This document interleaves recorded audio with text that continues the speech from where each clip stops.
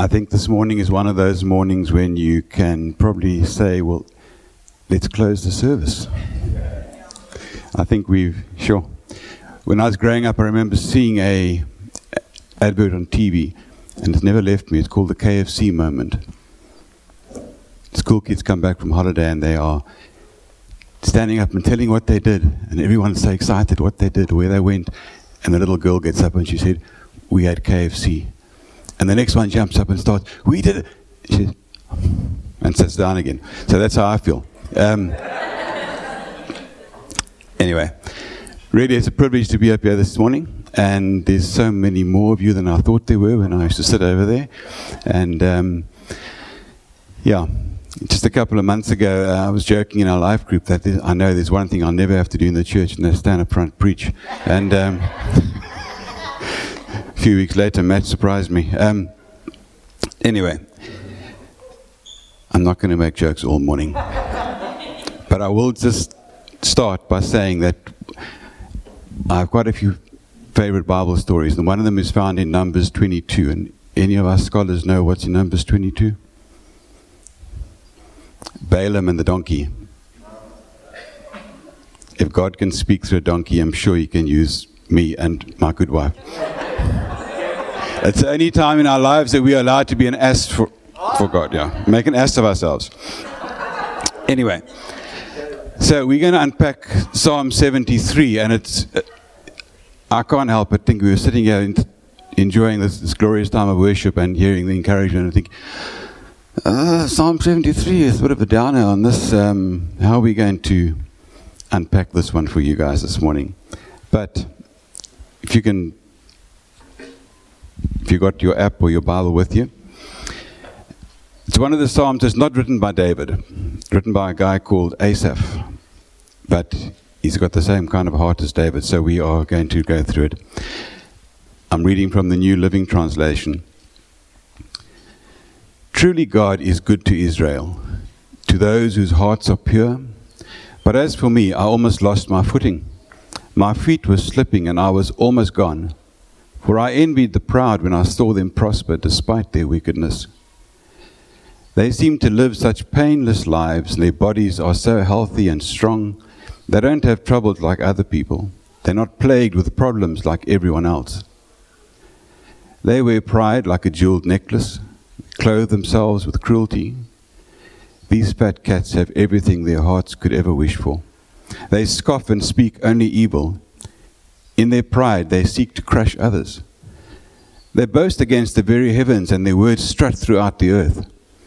And so the people are dismayed and confused, drinking in all their words. What does God know, they ask? Does the Most High even know what's happening? Look at these wicked people, enjoying a life of ease while their riches multiply.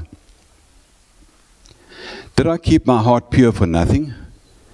Did I keep myself innocent for no reason? I get nothing but trouble all day long. Every morning brings me pain.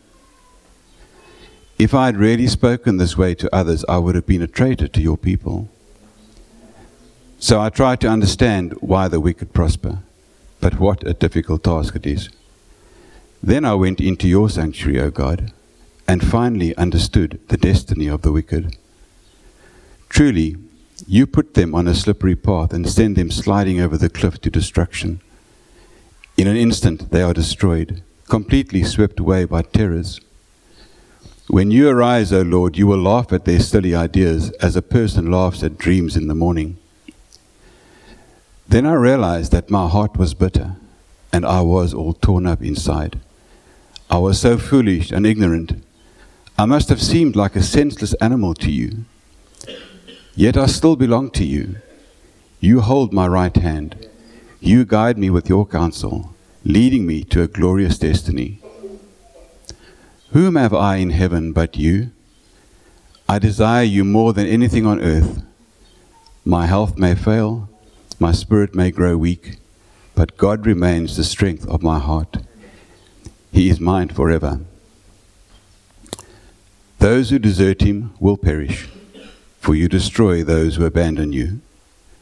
But as for me, how good it is to be near God.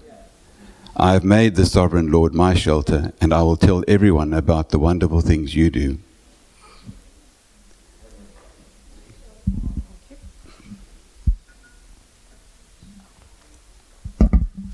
Good morning.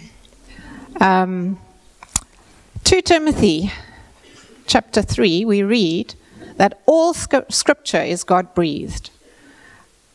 What does that mean? That means that God's breath, His life, His spirit is in everything that we read in this precious book. Everything. And then it goes on to say it's useful for teaching, rebuking, correcting, and training in righteousness. Today, I want you to take that for yourself. Not for anyone that you're ministering to, not for your life group, not for your husband or wife, not for anyone else. I want you to realize that the scripture we're going to go through this morning is for you personally. So, guess what we find in God's word? We find an encouragement to deal with our emotions. We've been talking about this for a few weeks now. And in Psalm 73, there's a rather unhealthy one that this guy talks about. So in verse 1, the psalmist says, "Truly God is good to Israel, to those whose hearts are pure." The psalmist affirms for us that God is good, and we know God is good. But then he qualifies it and he says, to the pure, those hearts that are pure. Now, if we remember, this is now before Jesus has come, before Jesus has died. So this guy did not know that the goodness of God stretches through Jesus, through his dying on the cross, to sinful and impure people as well. Isn't that wonderful? Okay, but in this psalm, the psalmist, I felt, was saying to us, it's worth it to put effort into pursuing purity and holiness and intimacy with God. That's what I feel he was saying. He's not focusing on the fact that, only the pure will get to heaven or anything like that. He's wanting to tell us that it's worth the effort to get to God, to the intimacy that we need with God. Then he goes on to tell us why he encouraged us to do this. In verse 2 comes the real story. "As for me, I almost lost my footing. My feet were slipping and I was almost gone."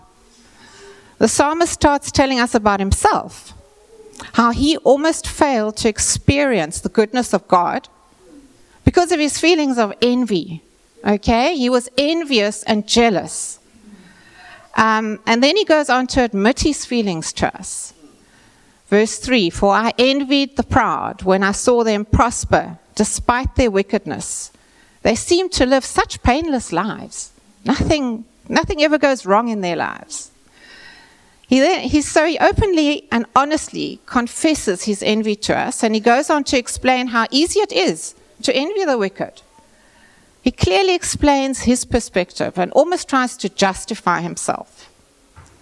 I'm sure we can all identify with this. Hey, there's many times we get envious of things.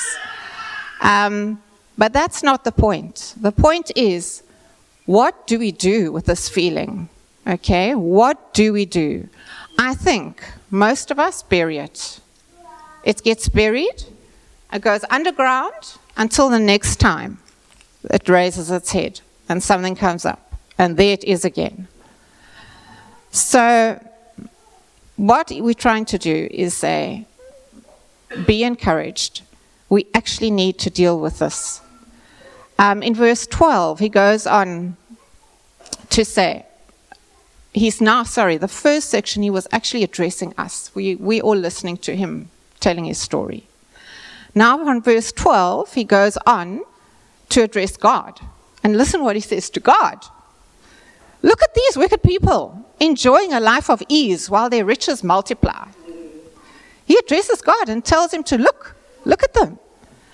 And he complains. And this he's saying to God. Verse 13 to 16, he says, Did I keep my heart pure for nothing? Did I keep myself innocent for no reason? So from his perspective, which was actually a worldly perspective, he compares himself and what he gets when he tries to live a pure and holy life. Trouble and pain. And this seems so unfair to him. The next thing he says is, if I had really spoken this way to others, I would have been a traitor to your people. Now this I want to credit him with. He's very clever. He didn't go to his family or his friends and mention what he was thinking. He didn't go and teach them to do the same as he did.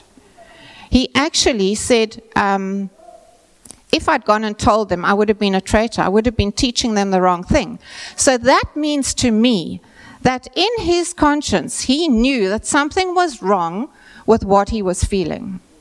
He knew enough about God, and he'd been taught in the scriptures to know that something was not right.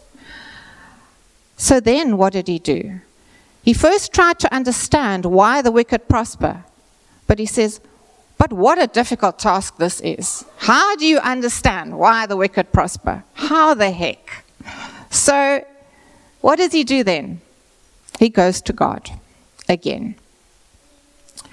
It says here, verse 17, then I went into your sanctuary, O God, and I finally understood the destiny of the wicked. So what did he do? He went and got godly counsel. He might have gone straight to God. He might have gone to a godly person, but he got counsel, and he found out where the wicked would end up. Now, what is that? That is such a change from your worldly perspective to a godly perspective. Where are these people who have no pain and are enjoying life? Where are they going to end up? That's actually the more important point. So God has moved him away from his worldly perspective and given him a biblical perspective. In verse 21, he says, then I realized that my heart was bitter and I was all torn up inside. So then he, after seeing clearly, after God's taken these things off his eyes, he realizes that not only is he envious, now his heart is sitting there with bitterness. And he says he's torn apart inside. And he admits to God he was foolish and ignorant.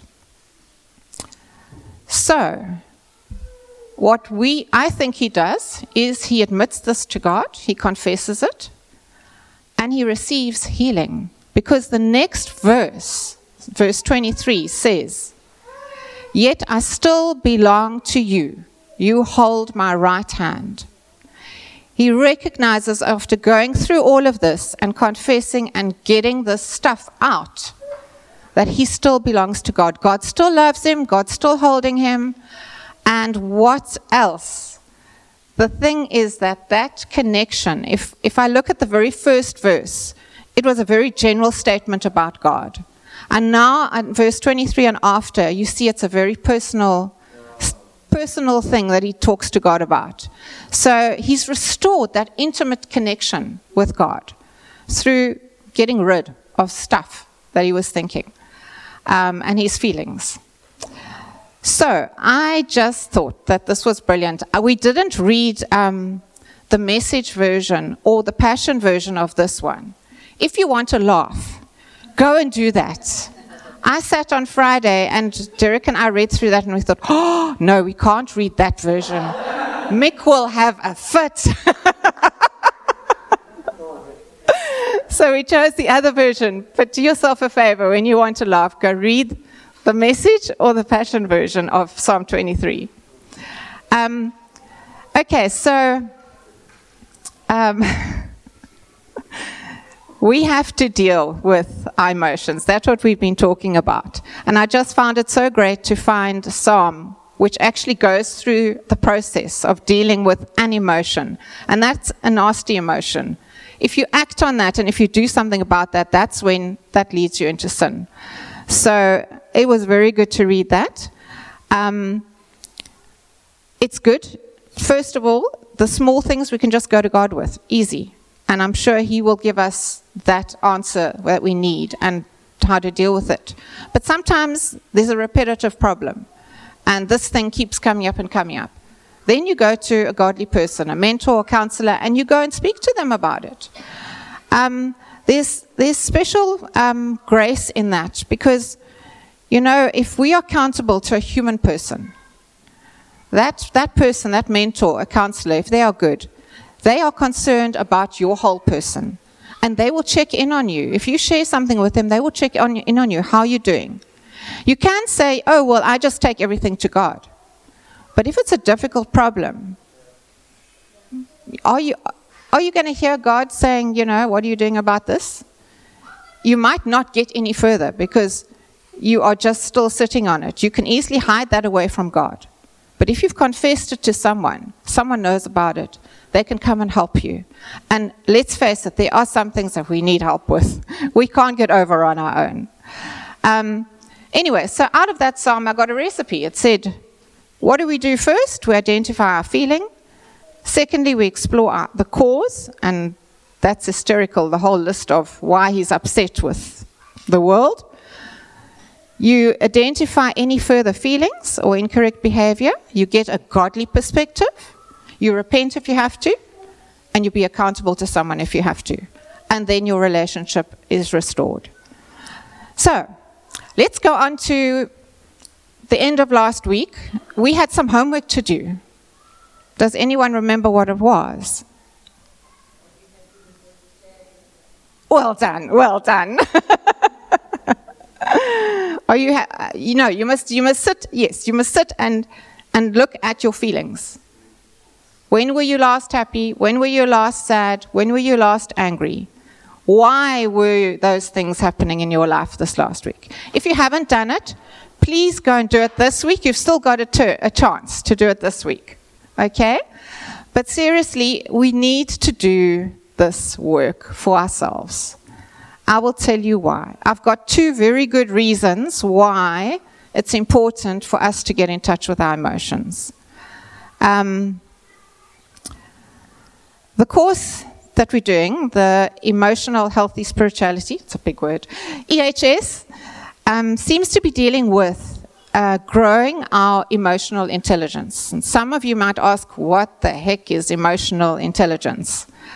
Okay, in a nutshell, you learn to get in touch with your feelings and how to manage them well.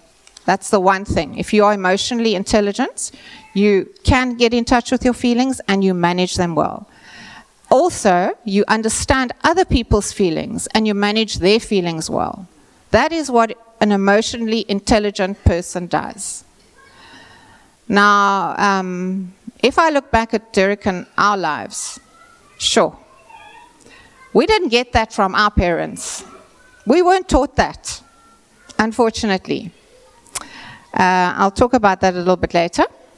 So the first reason I want to give you is we call ourselves Liberty Family Church, okay?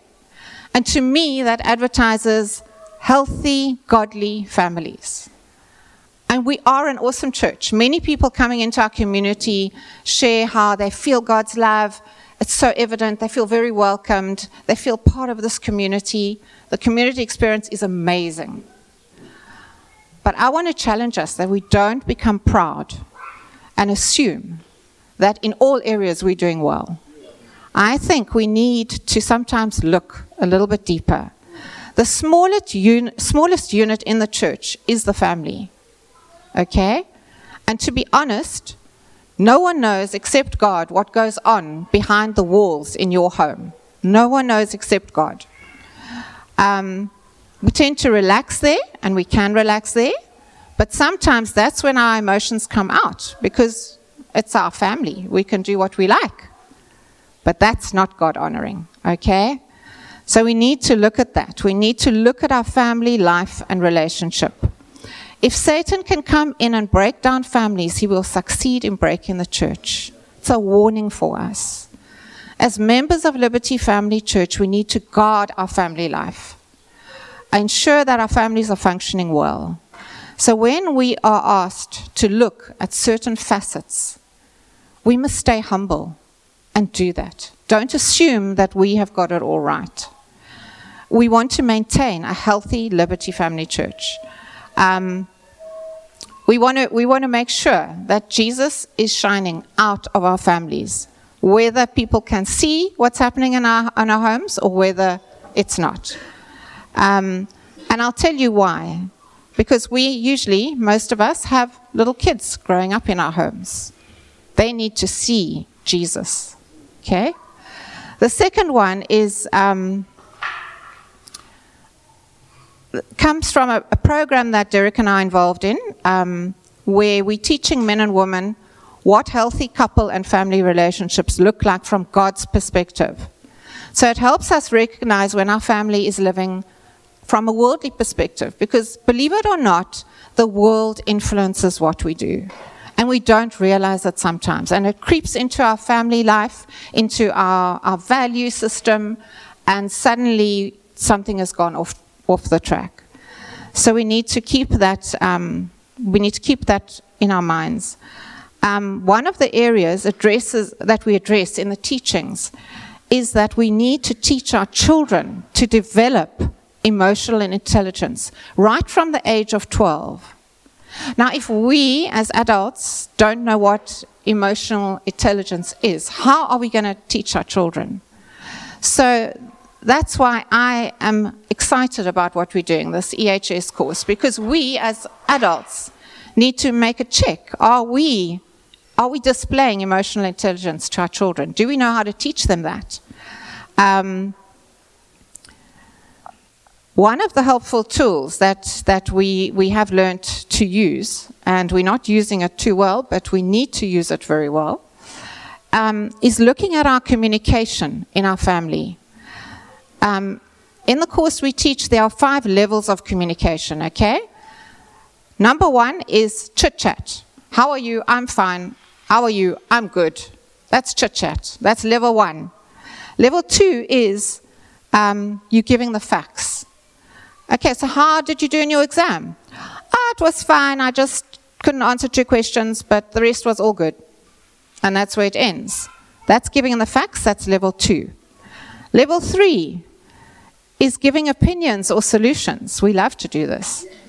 Someone shares a problem and we respond with an idea or a solution.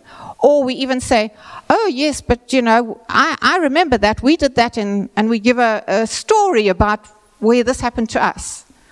Okay, so that is level 3. It's giving suggestions and solutions. And those first 3 are just surface communication.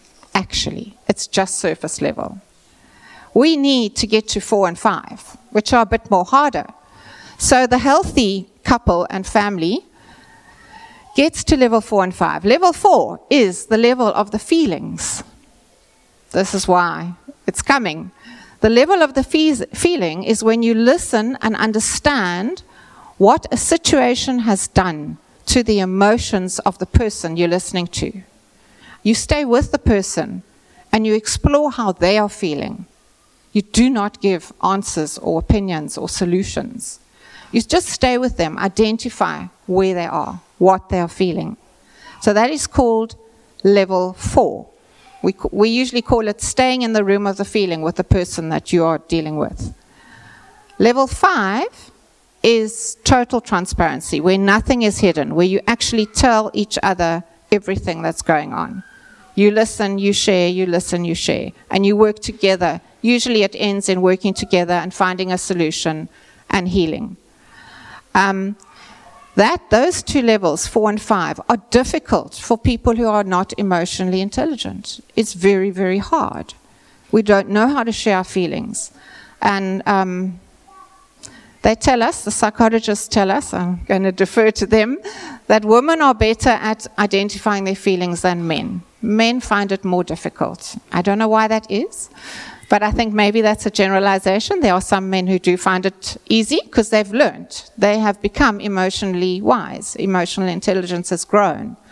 So that is something that I think, but even as a mom, if I look back at my childhood, I didn't learn that from my mom. Or my dad. I didn't learn that. So not everyone is emotionally intelligent. So again, if we don't communicate on this level 4 and 5, we're not teaching our children anything. We're not teaching them how to express their feeling, that their feelings are important, that they need to be able to express it. So that's another reason why we need to actually pay attention to the EHS course, because we are going to be learning things or strengthening things that our children need. Not only our children, those people you're discipling, people you're mentoring, they also need that. So it actually covers all of us. It covers all of us. Now, I just want to say one thing. You can't blame your parents. Okay, so Derek and I were both brought up in families where we didn't know this. And that perpetuates down to our children. Our children haven't been taught emotional intelligence. They've now got to find it out themselves with a little bit of help. But that is not the point. The point is that's how our parents are brought up. We can't blame them. We've got responsibility for our families, and we need to correct it now. How beautiful to start a whole new line, family line, of emotionally intelligent people. That is what we're aiming for. Yeah. I'm going to hand over to Derek. I'm having more than one KFC moment today. Thank you, Michelle. Sure. I was challenged on numerous levels when preparing this for today. And one, thankfully, wasn't a marital issue because of having to work with Michelle in preparing her talk. Simply because we did it separately. And she wanted to know what I was going to say because she was not going to stand up here if she didn't know what was going to come out of my mouth. And it's difficult as the walls fall down around us, but I like to think I'm a spontaneous person. So for me to sit down and prepare a talk, anything long in advance is actually a huge mission. And I'd much rather to stand up and talk off the cuff. And in many ways that approach bothered me. And sometimes I'd feel guilty. I would feel I'm not pulling my weight. I would feel like a fraud because I haven't done the hours in terms of what I perceive other people to do when they prepare for something important like this. Not saying this isn't important, but it is. But I struggled with it. I didn't really talk to people about it, but I used to feel this condemnation in terms of, I suppose that's the right word, in not actually giving the amount of effort that something needed. And then our good friend Matt here spoke last week, and he said, hey, get to spend some time and think about your feelings, and when last were you feeling this and that? And I actually spent some time doing it. Thank you, Matt. And this is one of the things I thought about. I said, well, why am I feeling like guilt? And I got an answer, that I shouldn't feel guilty. So I don't. But I was given the revelation, I believe, that the Lord said to me, well, I made you as you are. You don't have to be someone else. You don't have to be like Matt. You don't have to be like Glenn, Michiel, Mick. You don't have to be as good as they all are. But you are unique. And I will, I come back to the donkey story. God can use us as we are. He's made us uniquely. But enough about that. I just want to add a bit of icing to the cake that Michelle has baked for us here, and she did it very well. We are talking about emotions. We're talking about feelings. And I was going to talk to the men because I think we are so good at it. We become masters of dealing with our feelings and emotions that no one knows what's going on most of the time. And it's not that we don't have emotions. We do. We are very good at expressing those emotions, quite often in the wrong way. And we don't get we don't get down to the root cause of it. But while I was giving some thought to this talk, I was reminded of an incident in my life. I can say decades ago. I was 12 or 13 years old, and I was invited to a party. A friend of mine's parents were having a New Year's Eve party, and he said, "You can come, but you got to bring a girlfriend, a partner." I thought, "Geez," and the sudden pressure on me to ask a girl to go to a party with me, it was, I was petrified. I was actually traumatized by the thing. And the more I thought about it from my age now, I think I was. Because I had absolutely no idea what to do, how to ask, how to go about it. No one had told me, other than some of my schoolmates who seemed to have it all together, and they had plenty of girlfriends. But I had no idea how to go about this, and I struggled with it, and I didn't find anyone that I couldn't speak to my folks about it. The people who I thought I could talk to, I was too embarrassed to actually expose my inadequacies, my weakness, my what did I call it? Anyway, I thought I'd failed. I was a failure completely in that whole area, and needless to say, I didn't get to ask a girl to go with me. I took the easy way out. I wrote a letter, and I walked around the corner and put it in the letterbox, and I never got an answer. I was probably relieved that I didn't get an answer, but anyway. But that feeling of inferiority and that feeling of failure and whatever the emotions that went through me, they stayed with me for years, and I didn't realize it. But I was not, I lacked self-confidence. If someone in our classroom mentioned something wrong, I was like the tomato in the room. Everyone thought I was the naughty culprit. Meanwhile, I was just so self-conscious and so embarrassed. And I think it was, I'm not trying to say that's the only cause, but it certainly was a traumatic experience for me. Thankfully, God works in strange ways, because I did eventually get a girlfriend. And today is a special day in my life anyway, because today is the anniversary. 46 years ago, Michelle and I started dating. It took us 8 years to get married, but because she was only 13. Anyway, but yeah, when I was growing up, and some of the older gentlemen around here, the adage of cowboys don't cry. That's how we described the men. Men didn't cry. You went to the army, you got more traumatized, you didn't cry about it. You came back even with less feelings than you went in with. And life went on. You got married and you were supposed to be emotionally intelligent, but we weren't. I wasn't. But as we look around us in the church today, and even this morning in the worship service, the worship time, men have got better at being emotional. It's not uncommon to see some of us, the tears rolling down our face, in a worship context. The Holy Spirit moves on us, the Holy Spirit speaks to us, and we are impacted, and we do show an emotion. But I think we are far better. I'm generalizing with the men because I feel more confident talking about us. But anyway, we are far better at expressing our emotions. And the one emotion that I think we're all guilty of, and some of the ladies as well, but I won't even attempt to talk for them, is the one of anger. And I want to read from Ephesians 4, chapter 29.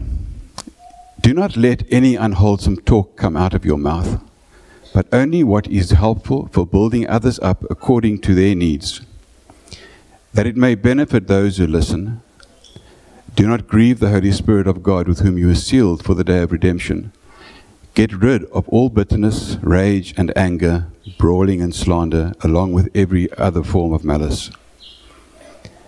And if we're honest, and I like to think we are in a good category of honest people, yeah, if we're honest with ourselves, anger is an issue for a lot of us.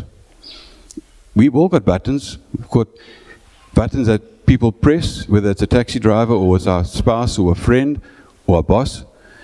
we've got buttons that give rise to an emotion, and that emotion gets expressed, as men do, in a form of outburst or an anger or angry word. And I was taught a hard lesson when I was a young dad, and I asked Adrian's permission to share it. But I remember when the kids were growing up, and Adrian was about 11 or 12, and I remember, I was at the church, I was a worship leader, I was up in the front, had it all together, life group leader, good Christian role model for the young men. And we get home after church on a Sunday morning, and everyone's in the car. Yes, we've had a lovely day at the church. And someone says something, and Mickey goes off the handle, and Adrian, with his quick tongue, turns around and says, yeah, great lot of help it was going to church. And I think that happens in more than just our family, it did happen. And it's not excusable, it's not justifiable. And I think as men, ladies, don't think I'm just bashing the men here, but I think it's also pushing some of your buttons. We are guilty of maybe being in a bit of denial, saying, well, that was justified. It was a justifiable anger. That person shouldn't have done that, whatever. But that's not really how we respond and how we react to that emotion is not justifiable if it's in an ungodly fashion. And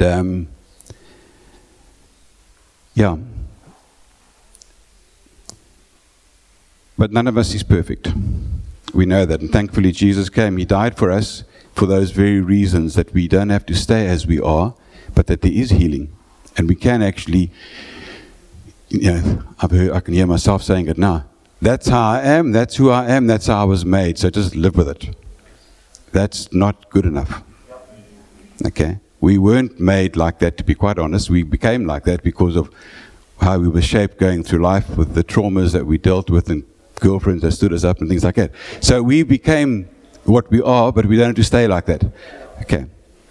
And yes, we men do find it more difficult to talk about things. To get to level 4 and 5 communication, it sounds like hard work.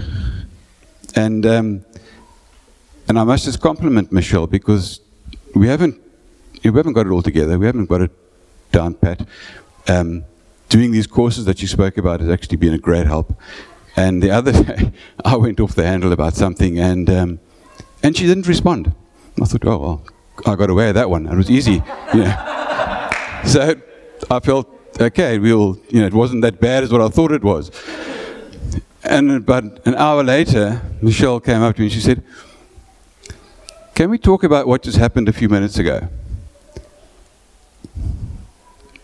It wasn't easy, and it wasn't comfortable, and it actually wasn't very pleasant, but it was so helpful, because she didn't call me out in the heat of a moment. She exhibited emotional intelligence, by processing it a bit, and later raised the issue. And the reason why I'm saying it, I think it's just getting away from making excuses for ourselves for flying off the handle when we don't actually have that excuse. We have a responsibility. We have choices to make. Anyway, I'm actually cutting a lot out of my talk because Michelle said a lot of things I didn't know she was going to say, because we didn't workshop the talks together. But anyway, so where to from here? Our behaviors, as I said, are not they haven't just happened. They're a result of an emotion, and very often for us, it's because of what has happened years ago, of things which we buried. Emotions or experiences that we've actually put underground. And again, men, I think when this course was introduced, this EHS, a thought went through my mind, and I thought, we guys are very good at this, paying lip service to some things. But I must be honest and say, I had a question in my mind saying, how many of us men are actually going to take this seriously? How many of us are going to treat it as another course, another content we can just go through the motions, tick the boxes? Or are we actually going to put some work into it? Are we going to spend a bit of time in seeing what can God do with this material in our lives? Or do we have it all together in such a way that we don't need help? Do we have an arrogance about us, or are we humble? Do we have a teachable spirit? Or are we only able to teach others by what they see outside our house? Because if they lived inside our house, they wouldn't want to be taught by us, most likely. But yeah, I'm going to land this thing, as Matt would say. But I do want to encourage you to take the opportunity to look at our inner workings, to look at what behaviors we find, and we know what they are. What behaviors are we exhibiting that are unacceptable, that are ungodly? Because those are the behaviors that are pointing to an emotion that actually needs to be dealt with. The emotion isn't bad. It's great to feel the emotions. But what lies beneath that emotion? If it's a bad behavior, there's something in there that actually needs to be fixed. And yes, we heard earlier this morning, Jesus bringing our concerns, our issues to the Lord is our first port of call. But sometimes it is necessary to speak to someone about it. I had a whole thing here about role models and that, which I was going to talk about, but our role model as parents, and as not even as parents, as adults in a church family. There are young guys, there are teenagers that are coming up, young men and women, who are looking to us as role models. And if we can model godly behavior and godly principles and call them out on behavior and things, and help them to form their identities, and as they're growing up into young adults, it's just going to add so much value to this body of Christ. So yeah, Jesus can do it all. He can heal us instantly. There are examples of that around us here this morning. People who've met the Lord and their lives have been turned upside down and He's healed them. But for a lot of us, if we present ourselves in humility and with a teachable spirit, He'll help us through the working of the body around us. And that's what we're here for. Not just to contribute in a worship service, but to contribute in doing life. And at the end of the day,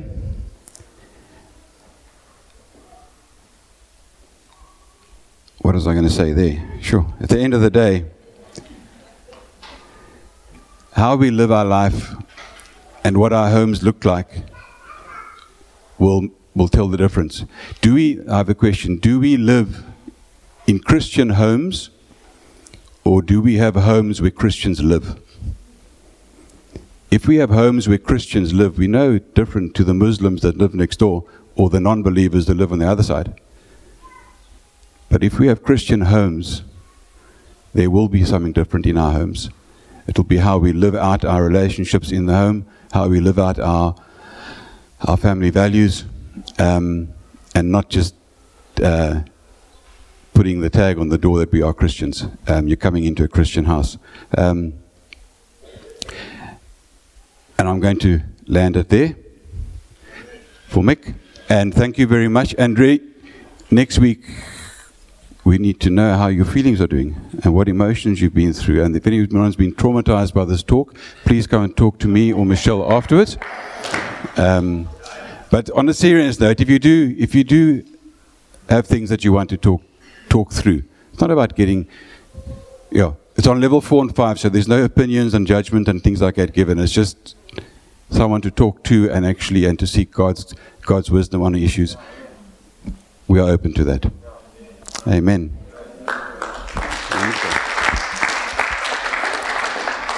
Okay. Let's pray.